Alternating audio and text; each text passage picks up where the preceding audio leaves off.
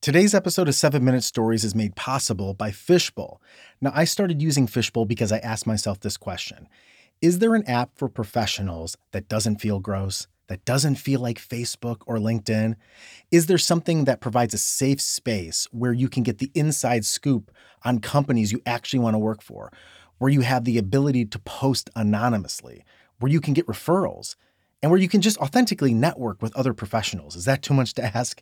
Well, it's not, because as I found out, that's exactly what Fishbowl provides. They also have free live audio talks and Q&As with industry experts. I know this because I do live talks about storytelling and podcasting on the app. And if you're interested in hearing those, Corey and I will be announcing my upcoming dates on this podcast in the future. Fishbowl is available for both iPhone and Android, so search your app store and download the free app today. You're listening to 7-Minute Stories with Aaron Califato. Visit our website, 7minutestories.com. That's the number 7minutestories.com to see the awesome new merch available this season. Choose from stickers, koozies, t-shirts, tote bags, and more. I have to say, the tote bag is my favorite. This episode, Door-to-Door Salesmen.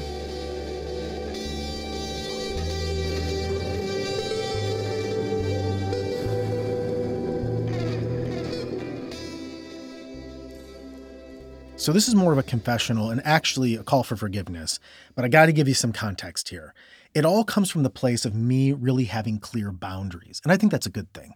In most cases, it's a good thing. Some people have lax boundaries about certain things in their lives, the way they're treated, their art, their personhood, their homes. I have very clear boundaries when it comes to my family and my art, but particularly my house, my home, my sanctuary.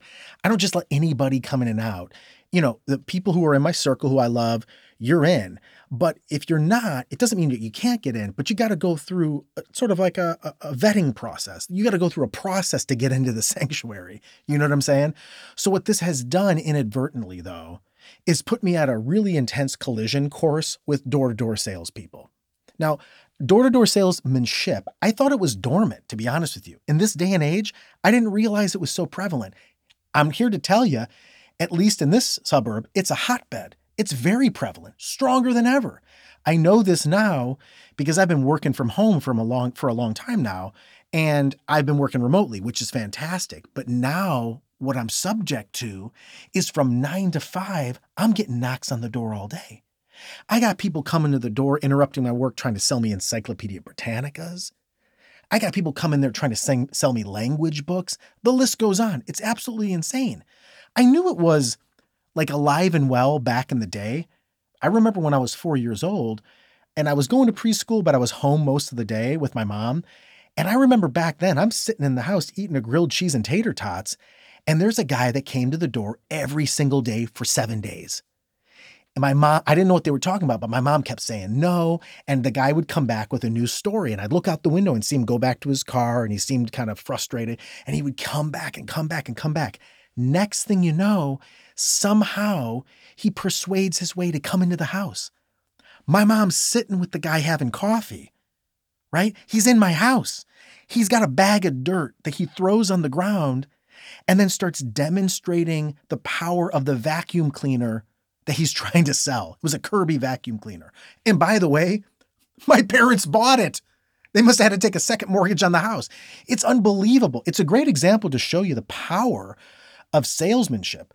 At the same time, it's a great example to show you how people can bend and shape boundaries. My mom eventually just let the guy in, or at least she felt like he made a great case. For me, look, when I say no, that means no. And the problem is with most folks who are doing door-to-door sales, they got to get the sale and they got to go through 4 to 5 to 6 different iterations. They're trained this way. They have scripts. It's all in these books that they teach you about, old school style of selling, right? Where it's, yes, but, and don't take no for an answer and try to start the conversation and just get into the house and go for the most vulnerable person. I mean, it's a very predatory tactical experience. But me, I see all the way through this. You can't hustle a hustler. So I usually am nice to people who come to the door. And when they say, I'm going to sell you this thing, I say, no, thank you, appreciate it. Where I have issues is where people don't take no for an answer. Now I'm pissed. Now I go from 0 to 10. And I start getting angry because you're not respecting the sanctuary. You're not respecting the boundary. I know you have an interest, but here's my interest. Get off my lawn. You see what I'm saying? I turn into that guy. In particular, as I've been working at home, I've had some issues with a particular company. I think it's like a gas company, but they keep sending these folks to my front door, and they're coming in with this pitch of like, hey, I hear that your gas isn't working. My gas is fine. Don't worry about my gas. How's your gas? My gas is good. And I know what they're doing. I can see right through it, but they don't take no for an answer. And I've had a couple of times where they made comments, kind of got aggressive. One guy put his hand on the doorknob. And listen, as soon as you do that, buddy, I'm going to level you out. And I don't want to be that guy. I don't want to have to get physical, but you're pushing me to that threshold with your actions. So to prevent anything from happening, I called the company and said, listen, you can't send another salesperson to my door or we're going to have problems. And luckily, next few days go by and it's quiet. But, there's other things in the house that emerge in life, right, that you got to take care of. One thing that I'm a little embarrassed to admit and to talk about is that I've been looking for a monthly cleaning service for the house. Now, look, it's because I'm so busy and Corey's so busy. We got the 3 kids, nothing bourgeois or super expensive, just something for someone to come in and help straighten the house. Okay. I'm just telling you. But it was just another thing to add to my plate. So I was like, Corey, do you think you can handle this? Just set it up through my calendar, use my email, and have someone come out to give us an estimate. And she was great. She took that off my plate. But as soon as she took that off my plate, now I'm fighting on the phone with PayPal, who has arbitrarily taken some of my money and held it hostage for some reason. So I'm on the phone with them. I'm like a lawyer, talking with them 2 to 3 hours a day, trying to figure out what's going on there. And then I'm fighting with insurance companies because I'm switching insurance. And that's become a full-time job that I never wanted. So a lot of stress in these last few months. And just the other day, I'm having one of those days where you're just underwater and you're drowning. And I'm on the phone with the insurance company. And all of a sudden I hear a knock at the door. And I'm thinking to myself as I'm stomping up the stairs, this better not be another door-to-door salesperson or I'm going to lose it. And I get to the door and look what we have here.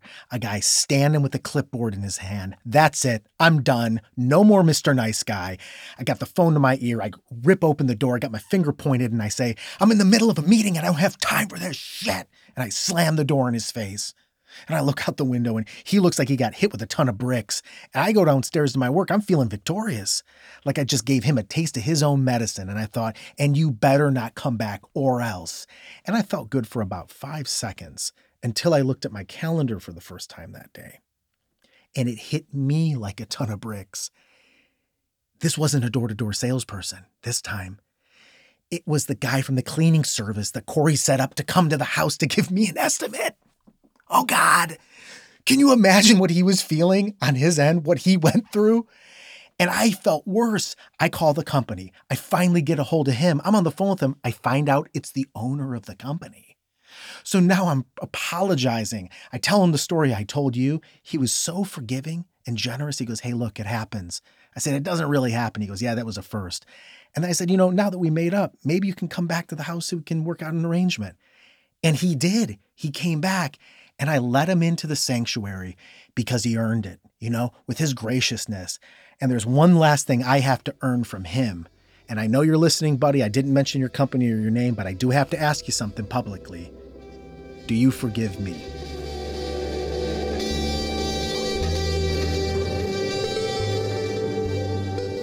Seven-Minute Stories is created and performed by Aaron Califato. Audio production by Ken Went. You can connect with Ken or inquire about his audio production services at media216.com. Original artwork by Pete Whitehead. Find out more about Pete's work at petewhitehead.com. Our creative consultant is Anthony Vorndran, and Lennon Janovac is our production assistant. Special thanks to our partners at Evergreen Podcasts. And lastly, I'm Corey Burse. Make sure and tune in next week for another story.